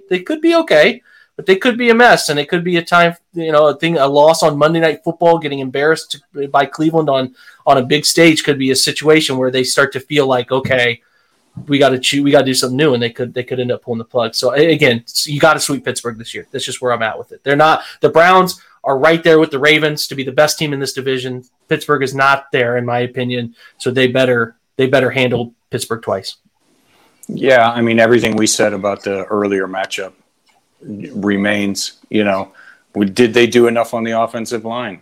I think they did more than some people are giving them credit for, but did they do enough? I don't know. I think we'll know by this point. We'll definitely know.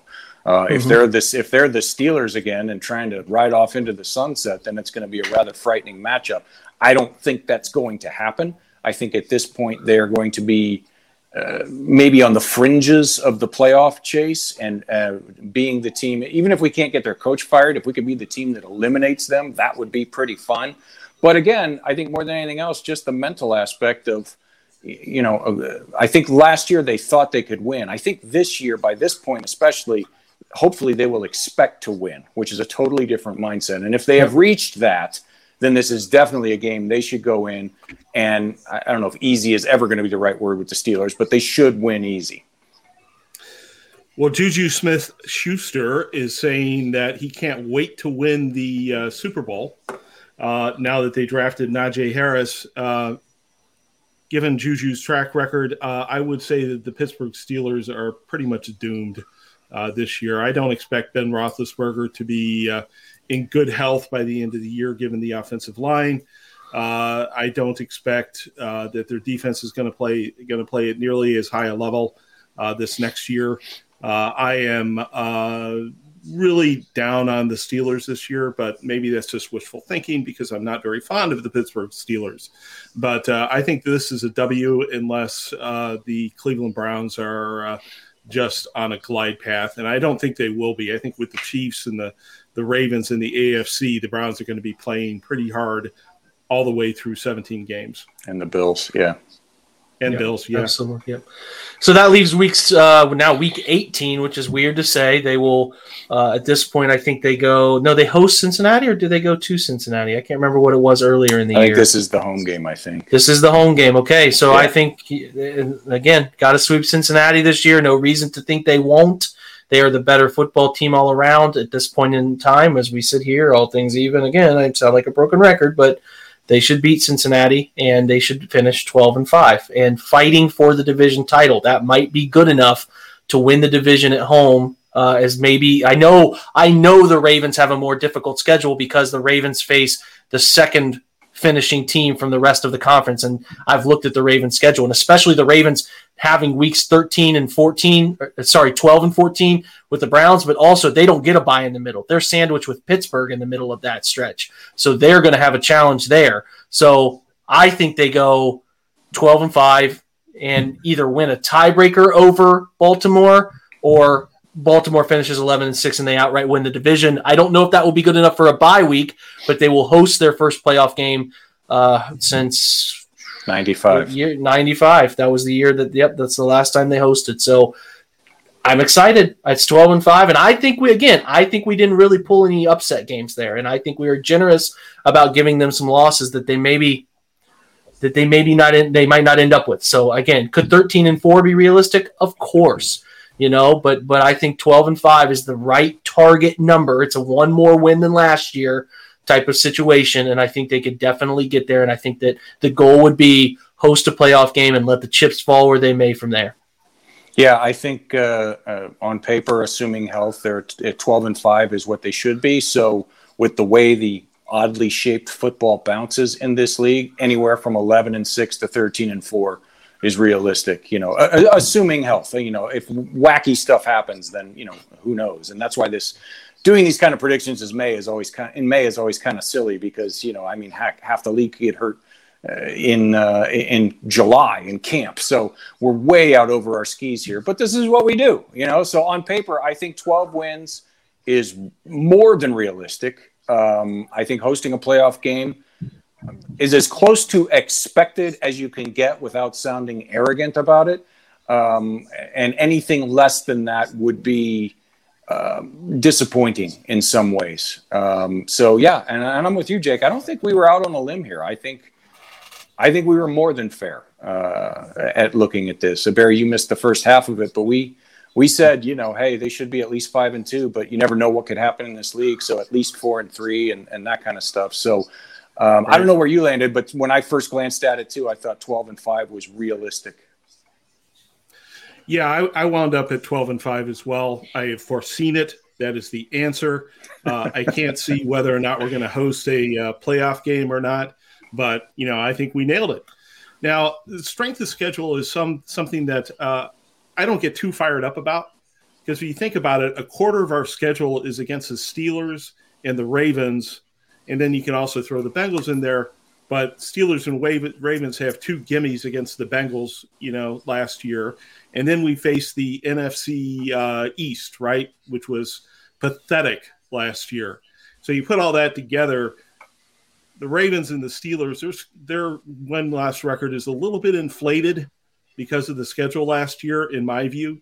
So I don't think our strength of schedule is as tough as it looks on paper, because it's been skewed that way. I just think that this is a darn good team. This is going to be an exciting year, and I can't wait.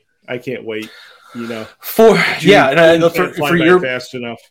You're right, Barry. And what's fun is that I keep going back to this, and Ian has put up a great image right there for everybody to look at. The Browns fans, I go back to this, did not get to watch how fun that team was last year collectively. And I know that those 4 games right there are where you will get to see your team impose their will. And in Chicago, I include Chicago in that too. Hopefully you get to see the Cleveland Browns win at home. Not enough people who have committed money, so much money, not enough people who have committed insane amounts of money have gotten to watch them win enough, Steve. And I think that, and Barry, that is to me what is vital is that you go to games and you get to watch them win, and they're good enough to win those games, obviously, and some others. So I'm excited about the opportunities on the home side of things. The challenges for the road are obvious. Kansas City and Green Bay are extremely challenging road games. Going out to face Justin Herbert and the Chargers on the West Coast, even if it's not going to be an overwhelming Chargers crowd, the time difference stuff is overwhelming. The data there is not good. It's never been good for teams east to west or west to east. So, you deal with that a little bit. But if they can handle their home schedule, do well enough there, and pick up some road wins, then they're in good shape, right? Yeah, and to pick up on something that you said earlier, I'm old enough to remember the home field being a home field in Cleveland. I remember that dank, dark dungeon that we all loved so much, which, if you look at it from a facility standpoint, made no sense because it was just awful. But it was a real, true home field advantage. I remember teams fearing coming to Cleveland. And for the younger generation of fans, you've never experienced that. I mean, people say, First Energy Stadium is bland and this. Well, there's never been a team worthy of getting rowdy about, really, So I really, really want that for the younger generation of fans, because I still have those memories. I mean, they're fresh in my mind they got to come to our place. And that meant something back in those days. I think we're about to see that again. Energy has that same kind of intimidation factor that the old place has. Regardless, it's going to be fun to go into a game and think we should win, instead of, maybe if everything goes right, we could win. That's going to be a nice change. Yeah, I'm not going to spend too much time on negative right now. There's no reason to be negative. I'm not going to talk about what could keep them from getting there, things that could stop them, because there's too many reasons to be positive about this team. And if you want to be negative It's because you just crave negativity. It's the biggest thing, and this is all I'll say about it. The only thing in my mind, I can't say only because that's a ruling on a lot of things, but the thing that I think can be the biggest impediment to this thing is with any other team's injuries. They do have a lot of veterans. They have a lot of guys on the roster, and they have brought in some young guys who have dealt with injury issues in the past. I don't cover other teams. I'm not inside a lot of those other locker rooms from like a player personnel standpoint. So I don't know other teams but it just with this Browns team, the week 13 bye is a little scary. It's a little late in the year. And then it's like, can Clowney, can Greg Newsome, Denzel Ward, Delpit coming back from injury, can all of those guys stay healthy? Because if they stay healthy, it's a really, really damn good football team that can win a ton of games. And I think Baker Mayfield will make the right steps with the continuity around him and a scheme that he's comfortable with. And I just don't see really anything other than injuries keeping them away from having a pretty successful season. So I'm very optimistic about it, and I hope everybody else is too. Guys, parting words before we get out of here. Like you just said, enjoy the moment. Yes, it's silly that we're doing this far. Of course it is. We all know that. But enjoy it, because this is the first time, at least that I can remember, on scheduled release day that we looked at it and said, hey, where's the playoffs? How come the playoffs aren't on here? It's a new thing. We're going to have to get used to it. We're going to have to learn how to get cocky if they go out and do what we think they can do this year. So enjoy the moment, man. Yeah, there's a million things that could go wrong. It's sports. Anything can happen on any given day, like you said, with the injuries, the regression, and this and that, and blah, blah, blah. But for the moment, just enjoy it, man. We got a good football team to root for, and there's a lot of great things that very well could happen in the next 8 months or however long it is. 2021 is the year that Cleveland Browns Stadium, or First Energy Stadium, whatever they paid for, Cleveland Browns Stadium becomes a very scary place to play for opponents. This fan base is rabid. They love their team. They understand football. They've been waiting for this.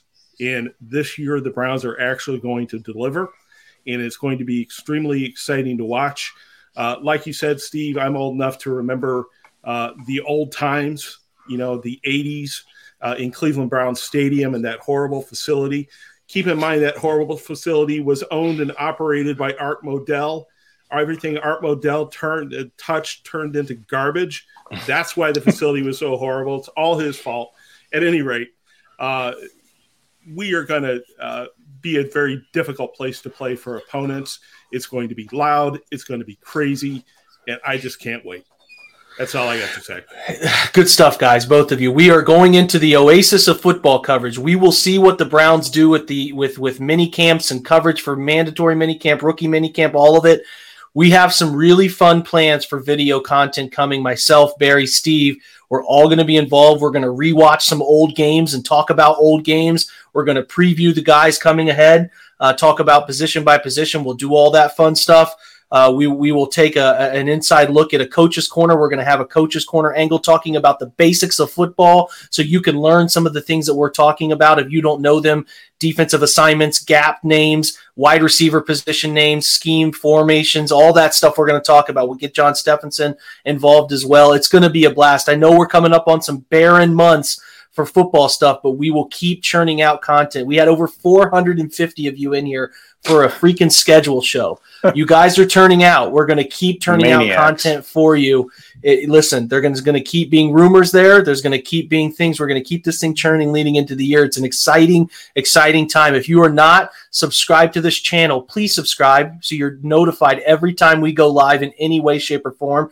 We're going to be a 7-day-a-week operation on this YouTube channel, so you're going to get notified every night when stuff comes live, and we're going to do it for you and make sure it's available. So subscribe to the OBR where you can get your first month for $1.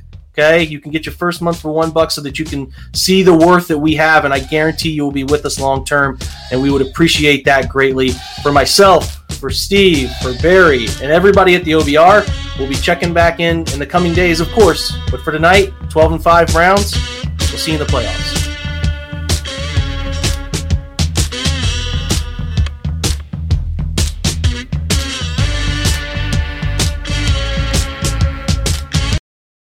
It's happening daily. We're being conned by the institutions we used to trust. The mainstream media is distracting us with meaningless headlines instead of focusing on the harsh realities facing American families. Time is short before something big happens, and that's why so many folks are preparing. They're becoming self-reliant by investing in emergency food storage from My Patriot Supply. Go to MyPatriotSupply.com and secure 4-week emergency food kits for each member of your family. Each kit contains tasty breakfasts, lunches, and dinners, averaging over 2,000 calories per day. Save $50 on each 4-week food kit you purchase. Plus, get free shipping on Ready Hour 4-week emergency food kits. You're not ready if it's not Ready Hour Foods. At My Patriot Supply, you can also get solar power generators, water filtration units, heirloom seeds, and survival gear. Order by 3 p.m. and your unmarked boxes ship the same day. Shop MyPatriotSupply.com today. MyPatriotSupply.com.